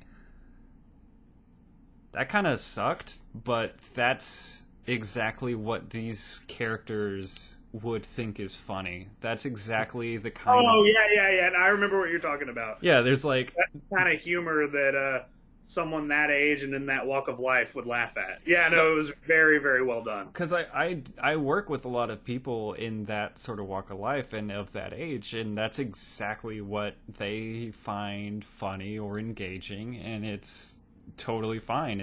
It was done really well. Yeah. It's not to make the audience laugh, it's to show that these people are, you know... they have these sort of senses of humor, and it makes them more human, and it worked really well. Yeah. Including the lady with the lady that worked at Amazon with, like, the Smiths lyrics tattooed on her arms. Like, that is exactly who works in these places, are people that with tattoos of lyrics from the Smiths on their arms and talk about how deep they are. How would you know that, Greg? No idea. Greg, qualify the statement. I do not have any Smiths lyrics tattooed on my arms. No, but, like, what do you know about working in places like that? I work in a distribution center. Okay. Yeah. The way you were saying it, it sounded like a those people type of thing, and I was like, no, okay. No. Is you talking about yourself. You know, like and I know from experience, this is what it's like. These are the people I currently work with, and I appreciate their humanity and their depth and, like, their sense of humor. And they make me laugh. They make me think. They make me, you know, understand them as people. And that's one of the things that the film did really well is communicate those pieces of humanity, those senses of humor, and hopefully more people understand these people the way that they were presented. Because I think that's, one of the things the movie did right. I want to give it credit for that. Yeah, my nice thing to say is that I thought it had a really good rhythmic flow to it. Like, the movie just kind of flowed really well. in a way that kind of reminded me of a movie I love, that I adore, Lost in Translation. And Lost in Translation to me had enough meat on the bone, like to take me through that kind of flowy thing. And I didn't feel like Nomadland did. It was a very rhythmic movie, like it was just very like nothing felt disjointed. It just kind of just connected, like it just snapped together pretty well. And I just felt like it was definitely like an organized whole that was flowing through the motion it was designed to flow through. I want to give it props for that. Yeah, I never felt like I never felt the sense of like, oh man, we spent way too much time in this location or with these characters. It didn't rush anything. It didn't stay too long anywhere. It was paced very well, and I feel like you're right. That's a good point. What's your Critiker rating for Nomadland? Critiker rating for Nomadland, again, on a scale of 40, was a 15, which would be just shy of a 4 out of 10. I'm very bad at math and conversions. I think I rated it a little higher than you. Out of scale of 50, I gave it a 28, which is a 2.8 out of 5. For me, 3 stars is a passing grade. I would describe Nomadland as a narrow failing grade. Like, it's like almost there.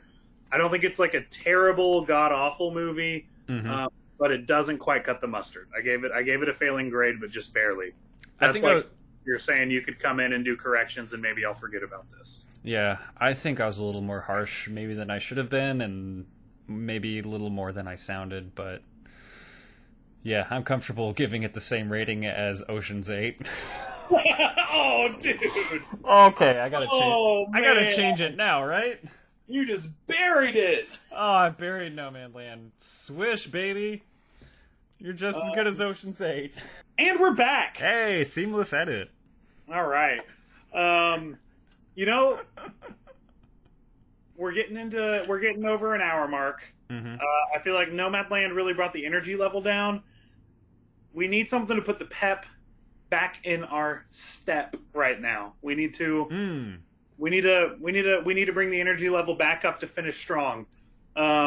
What's going to hype us up for Silence of the Lambs? What's going to get us going again? Oh, I thought you said what's going to hype us up, and I was going to say Silence of the Lambs, and you're saying, oh shit, what a great movie. Oh wow, my step has been pepped. All right, well now we're pepped. Man, okay, so yeah, full disclosure, I have only seen this movie once, and I love it. I had a really busy weekend and meant to rewatch it and take notes, but it just kept not happening. I watched fuck. What did I watch? What's that Tarantino movie? Death Proof. I watched Death Proof and Rocky Horror Picture Show, and then this morning I meant to get up early and watch it before work, and then I was like, who gets up at like 7 a.m. and watches Silence of the Lambs before a workday? Anthony Hopkins does. That's who. Well, sure. Absolute freaks. Let's get into it. Yeah. Talk to me. Did you rewatch it? I had only seen it once before. I was maybe 21, 22. And then I watched it this past Halloween, which would have been 8 months ago. So nice. I've seen it somewhat recently. And then today I had work, so I did watch a few YouTube clips of a couple scenes just to try to get back into the vibe of the film, but I haven't seen it since last Halloween-ish. Well, it's funny that you would say you watched it on Halloween, because the way this was our wild card pick. It was outsourced from my wife Vanessa when I asked her what movies would you watch if you wanted to start a podcast. She said Silence of the Lambs because it's a different genre than Back to the Future and Nomadland. It's very, very different. Also, it's a fantastic horror movie, but it's not necessarily a horror movie you'd associate for Halloween. It's not something we save for like a Halloween episode or something like that. So it was a very beloved, critically acclaimed movie that is badass as hell. That's very different than our other two picks. And also that we don't need to save it for a seasonal episode. Yeah. I think she's 100% right. And it's just interesting that you're like, yeah, I watched it last Halloween. No, she's absolutely right. It's a perfect thriller movie, but it's definitely not something you would associate with Halloween, like you were saying. I I don't think my girlfriend Leah had ever seen it, so I think that's why we watched it. I was like, this is classic horror / thriller. This is like a must watch. Yeah. And we watched it. What do you love about it? What's up? What do you love about it? Lots of things. First of all, for the purpose of our show, Denny is a huge horror fan. Boy, am I. And the month of October is going to be chock full of what to watch when you want to get spooked, and then the week 2, what to watch when you want to get scared, and then movies for when your drunk friend Kristen won't stop screaming Halloween Town. That's right. There will be a lot of Halloween content to come, but boy, will there. We will talk about Silence of the Lambs today. What do I love about it? We're just ranting about the Oscars. This is one of the times where they get everything absolutely right. It's one of the few films to win the Big Five, where it wins Best Picture, Best Director, Best Screenplay, Best Actor, and Best Actress. It absolutely deserves all of those awards. I don't even remember what came out in 1991 that would have competed for these things, but it was 91. I thought it was a little later. That's crazy. I want to see. Let me double check my facts. Yeah, it's 91. It's 91. Okay. Incredible movie with just a great look, a great feel, great music, great sound, incredible once in a lifetime performances. It's good. Yeah, it's real good. Let's elaborate on it's good, please, Denny. Okay, so to elaborate on it's good, I think I have a few unique perspectives on this movie. One is that everyone hears Silence of the Lambs and thinks Anthony Hopkins because he just gave this powerhouse performance with this. You want to talk about remembering the character's name and not the actor who played it? Jesus. Yeah. He's Hannibal Lecter. Okay, he's Hannibal. He's not Anthony Hopkins. He's Hannibal in this movie. Mm-hmm. I hear this movie and I think Jodie Foster. I think that without Jodie Foster, there is no Anthony Hopkins in this movie. Mm-hmm. In the sense that he brought all this sizzle and steak, but she brought a lot of steak too. She was the fire, I think. Well, it was just his character required someone to bounce off of, and I just think that Jodie Foster was so phenomenally perfect at being that opposite charge, being that what's the word I'm looking for?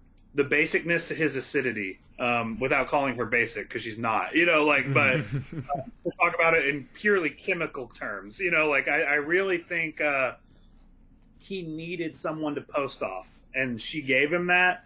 I think her performance is really what makes this movie, and it doesn't get a lot of credit for it because it's just like Hannibal Lecter's so in your face. He's so what you think about, and I'm just like, her reactions to Hannibal are what really drives them home. Mm-hmm. Like what he's doing is really driven home by Jodie Foster reacting to him. And I think that's what pulls us in.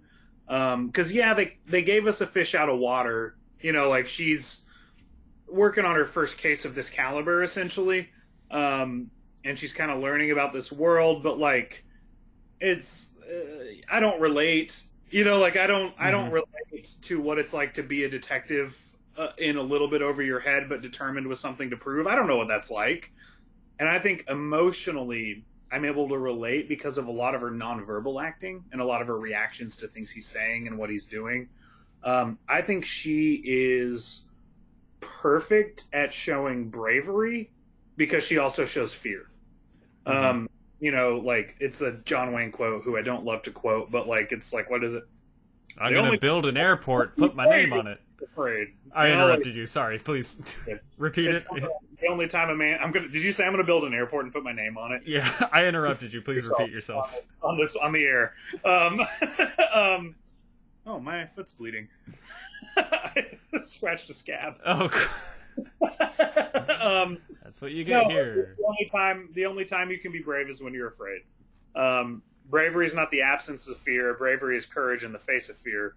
And I think Jodie Foster really, really showed in her performance that she was definitely shaken up. You know, like that. Like it's not that he was never getting in her head. It's not that she wasn't scared. It's not that she didn't feel above her pay grade or whatever. But she kept going anyways, and she kept trusting herself, and she kept having the confidence to pursue the right course of action. And that's what really is the glue to this movie to me. And I don't think it gets talked about enough. You know, like I really think that it's like, you think of this movie and you think of Anthony Hopkins. I think you've got to think of the duo. I think they were a perfect pairing. I think they played off each other incredibly well. It's not that like no one is giving Jodie Foster credit, but I don't think they're giving her enough credit, is what I'm saying. I think that like, I think that she brings an element to his character that pulls us into what's happening. I think that, you know, he is this very, he's very much a movie character. He's Heath Ledger's Joker. You know, like it's like people like that don't really exist in reality. And I think we really needed Jodie Foster to nail it and keep us in reality as Clarice. We saw reality through her eyes, through her reactions, and that's where my emotional investment in this very cerebral movie came from. I love it. You got hands in the air. Yeah, I've had hands in my air the whole time you were talking. Fist pumping. I feel like you had a lot of perfect takes there for how I feel about the movie. My first point being that a lot of what we talked about with Nomadland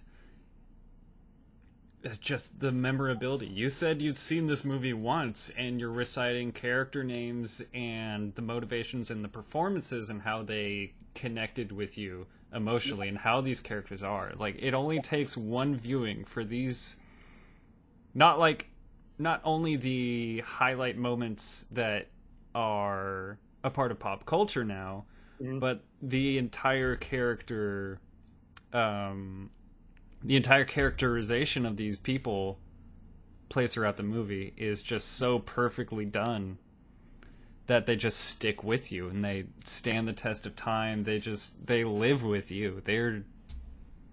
It's an incredible performance. I think you're right to call Jodie Foster the glue that holds this movie together, because I think she does a great job, and it's her character is part of what makes this movie so impactful. Absolutely. No, I didn't even think about that, but it's like I watch over 200 movies a year, you know. Some of them blend. Some of them I like don't even remember watching. You know, like I'll be like, what's that about? I watched this movie once, probably 2 years ago. Oh wait, no, I forgot. I've seen it twice. You made me a liar. Oh, I had something fun. No, I lied myself because I have something really funny to say about the first time I watched it back in 2010. Oh my god. But to finish this point and close this loop, I've seen it twice. Once I actually forgot about the time I watched it, but I have a near photographic memory of this movie. You know, like I'm just like, man, I remember the imagery, the lines, the feelings, all of it. I remember it all so well. Yeah. But I want to tell a funny story about the time I watched it in the early 2010s. So we were watching it on my friend's torrented computer. He torrented it. Very cool. And so I just had no idea that we were watching the TV edit of the movie. I didn't know that. And so they censored Buffalo Bill's famous line to, "Would you have me? I'd have me." And I just went for years actually quoting it and thinking that's what the line was. Oh no. Just like having no idea, because it still worked. And then once I actually saw it, I was like, wow, that's like a really stupid edit. Unbelievably stupid edit. Hey, Denny, what did Miggs say to you? What's that? What did Miggs say to you when you came down here? He said something to you. He said, "I can smell your hair."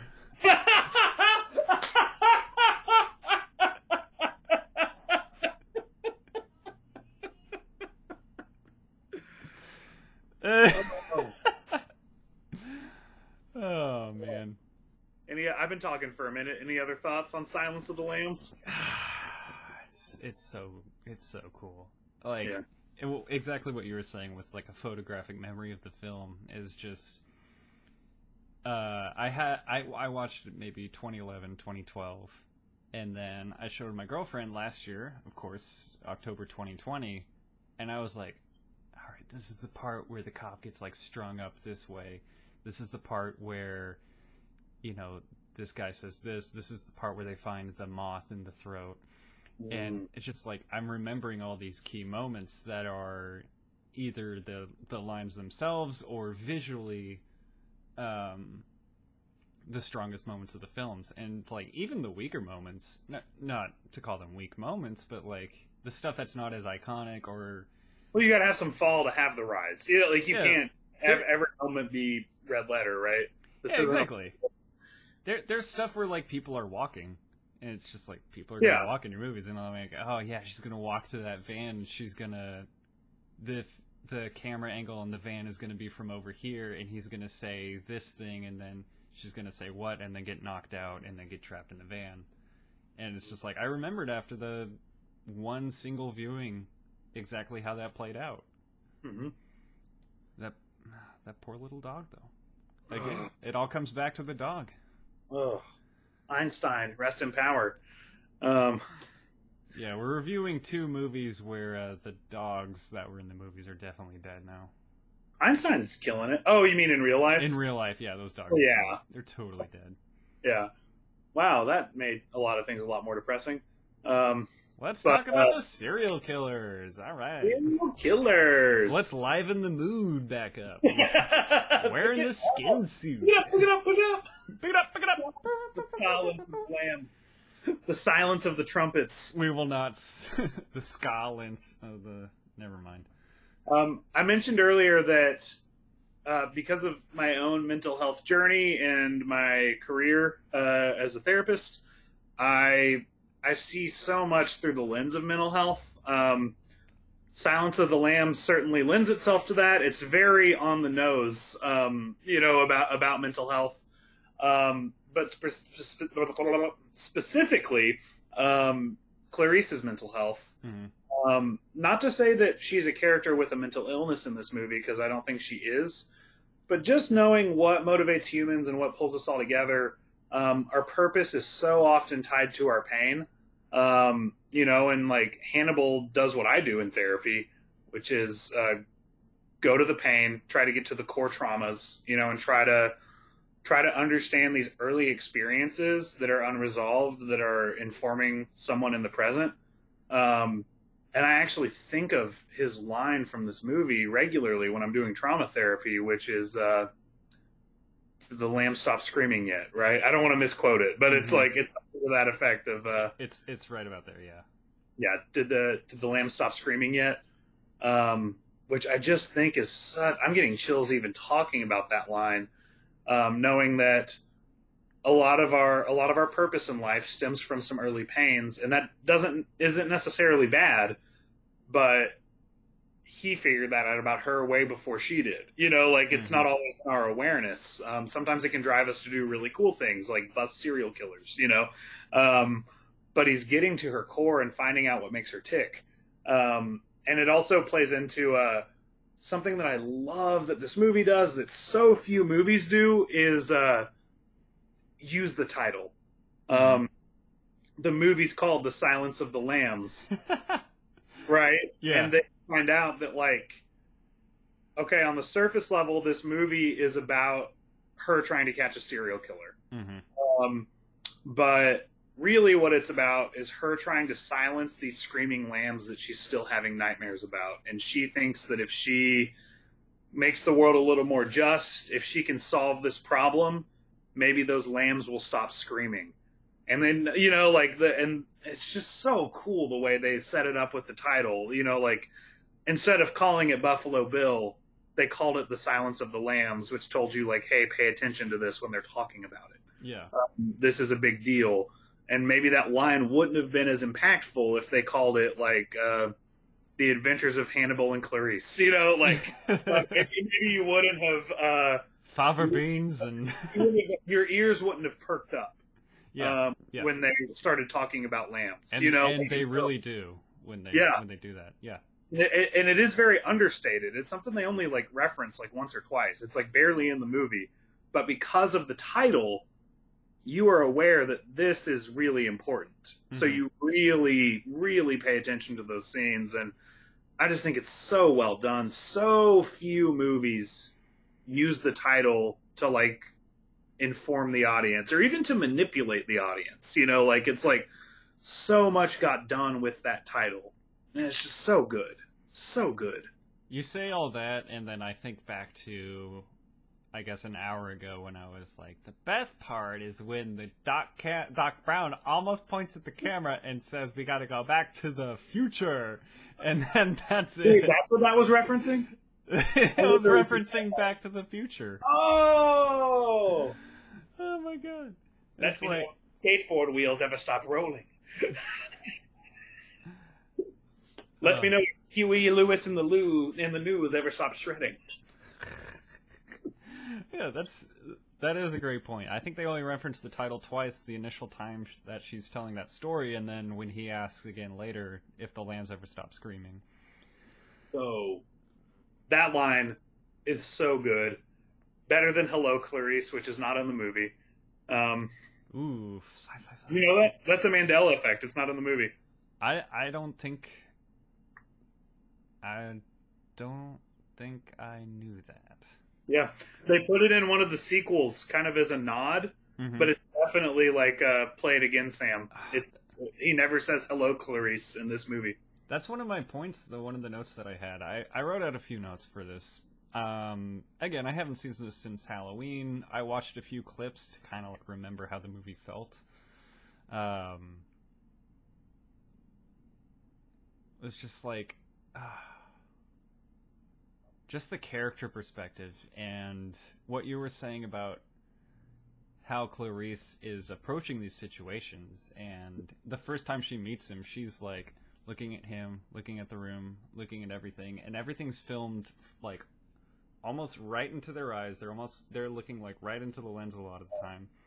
And Yeah, Hannibal is staring straight into the camera and will occasionally look to the side when he needs information from over there, but he's always analyzing her. And she's analyzing him. She's looking at the artwork that he's got hung up in the room. She's looking at the room itself, his living situation, and they're both gleaning different information about each other through their own methods. And it's just incredible to watch.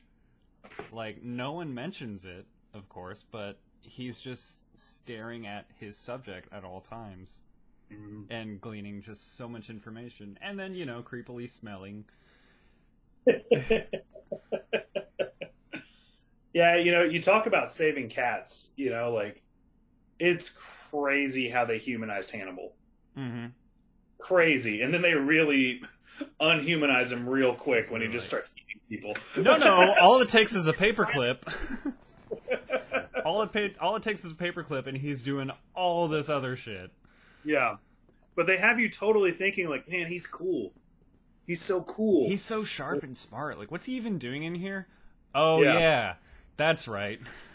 Well, and yeah, and then it even has some sympathy for Clarice's character because you don't really get mad at her for letting her guard down because Mm-hmm. you let your guard down. Like you can't be mad at her for something you did. Um, it's awesome. It's Yeah. just so well done. Yeah, Uh, another point I wanted to make about that exact same thing about like people looking into the camera is one of the first scenes in the movie. Again, I only seen this twice. Still sticks out. Is she's going on a jog through Langley through the FBI Academy, and she eventually like gets onto an elevator, and she gets onto an elevator with like 5 or 6 guys, and they're all like 6 feet tall, and she's got to be like 5 foot nothing. mhm. And you just like you look at how they look at her, and you look at how she knows they're looking at her, but she's just staring straight forward, just like, I know who I am, I know my strengths, I know where I am.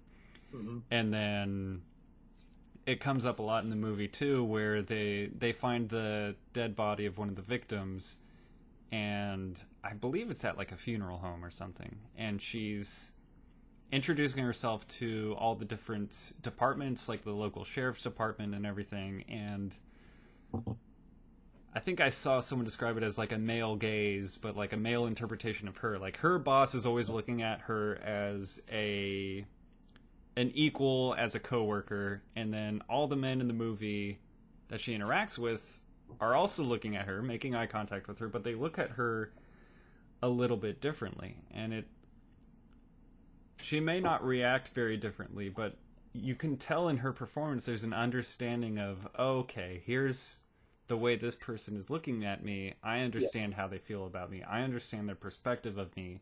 They maybe these sheriffs in this scene think that I'm just some 5 foot tall, maybe book smart, that's how I got here, I'm just some cute girl, but I know I'm better than that kind of thing. I think she's really got that nailed down.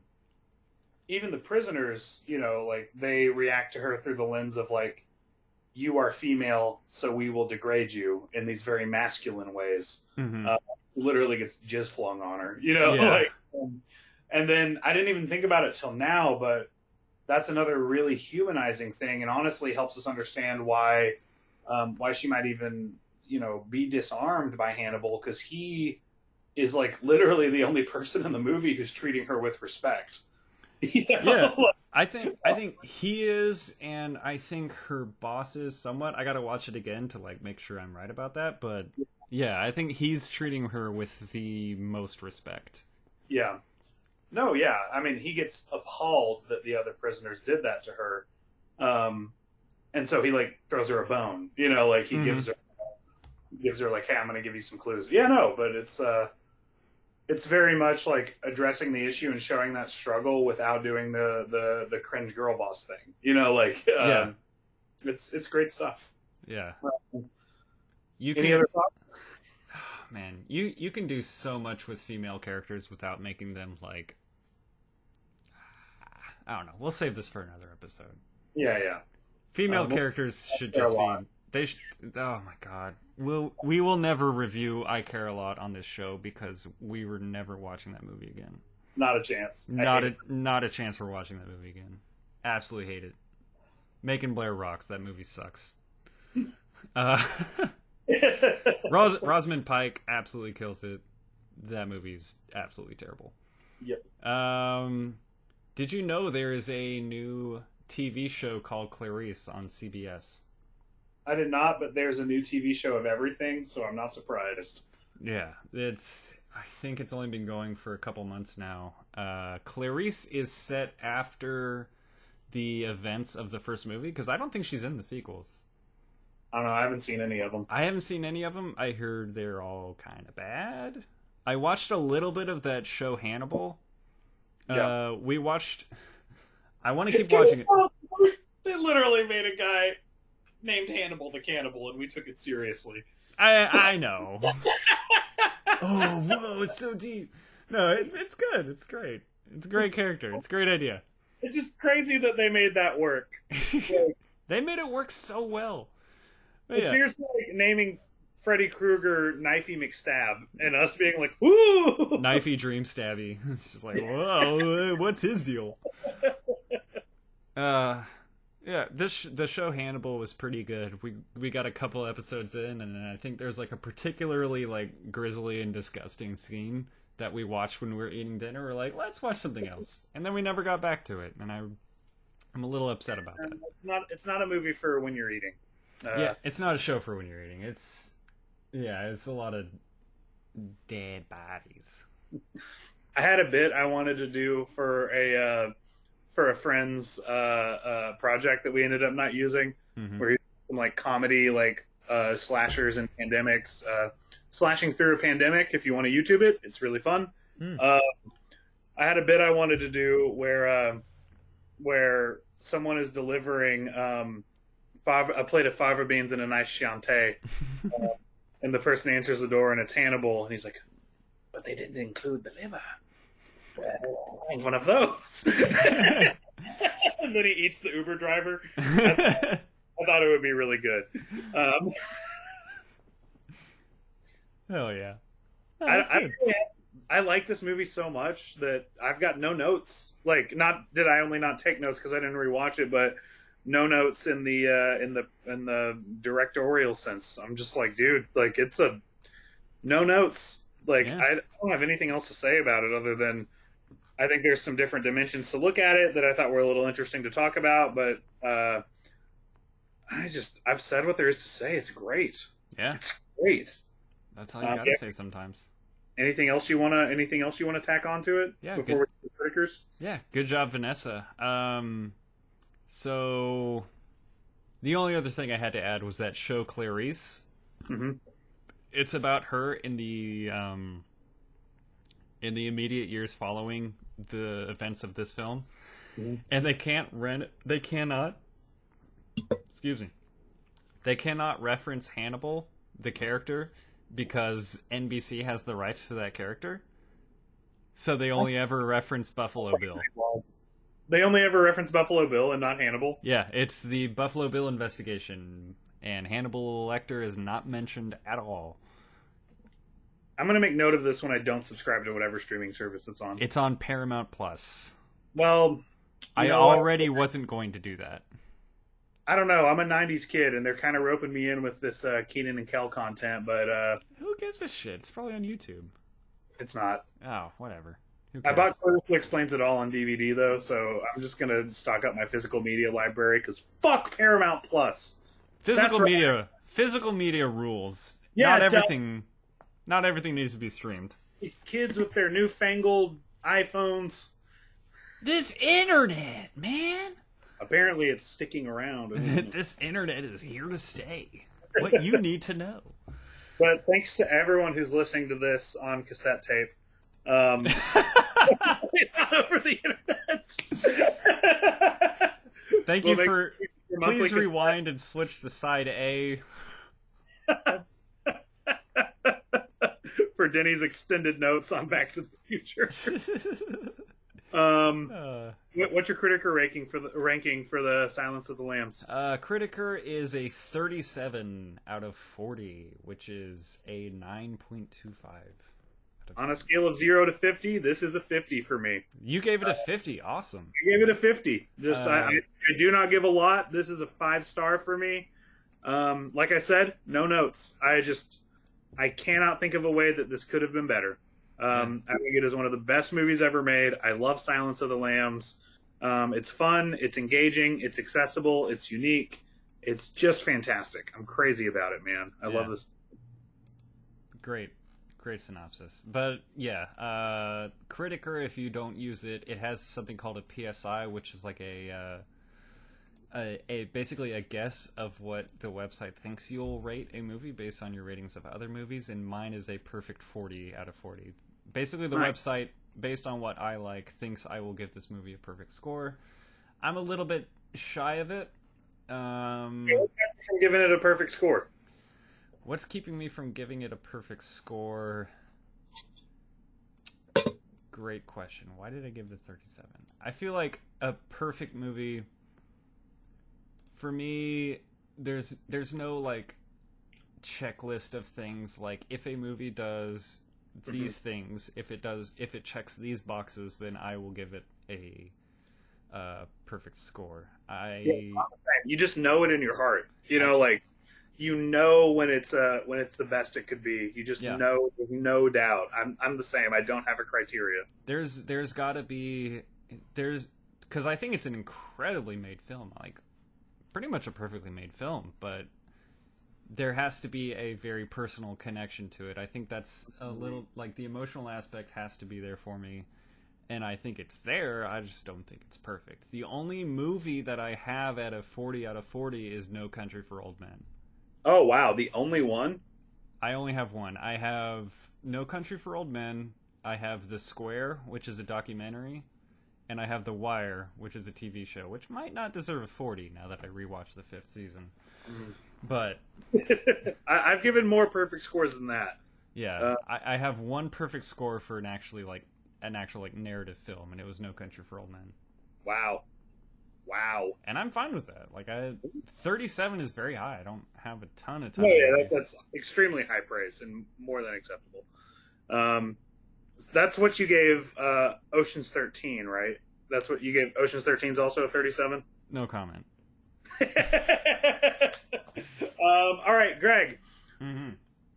What is your opinion, now that we've talked about it, now that we've discussed it, what is the best movie for when you want to start a podcast? It's Back to the Future because we have the most to say about it. We have the most takes. It is the most accessible movie as far as everybody's seen it. Everybody has an opinion on it. Most of it positive. We also have the same positive feelings about it, but we also have some opinions on it that maybe not rub people the wrong way, but definitely cause conversation, I should say. Sure.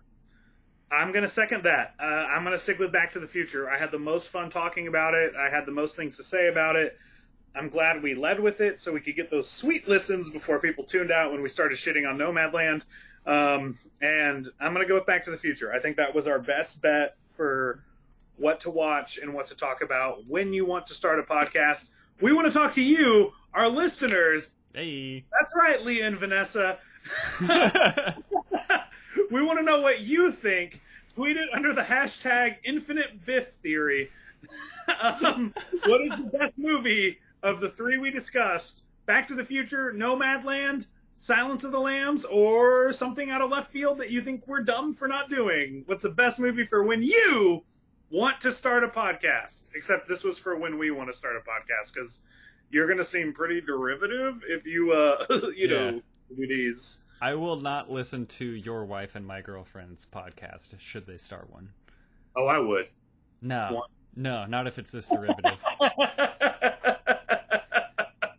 Yeah, you can find us online. My critiker is T3H Johnson. I have a Twitter handle at the same name. We will get a Twitter handle very soon for the show itself. Stay tuned for that. It's sweet easy. We really should have thought this through and done that. Hey, it's episode 1. Who gives a shit? All right, yeah. What's your letterbox? What's your Twitter? Go ahead. Twitter is at One Dark Stallion, ONE, from my wrestling days. I never use it. I hate Twitter.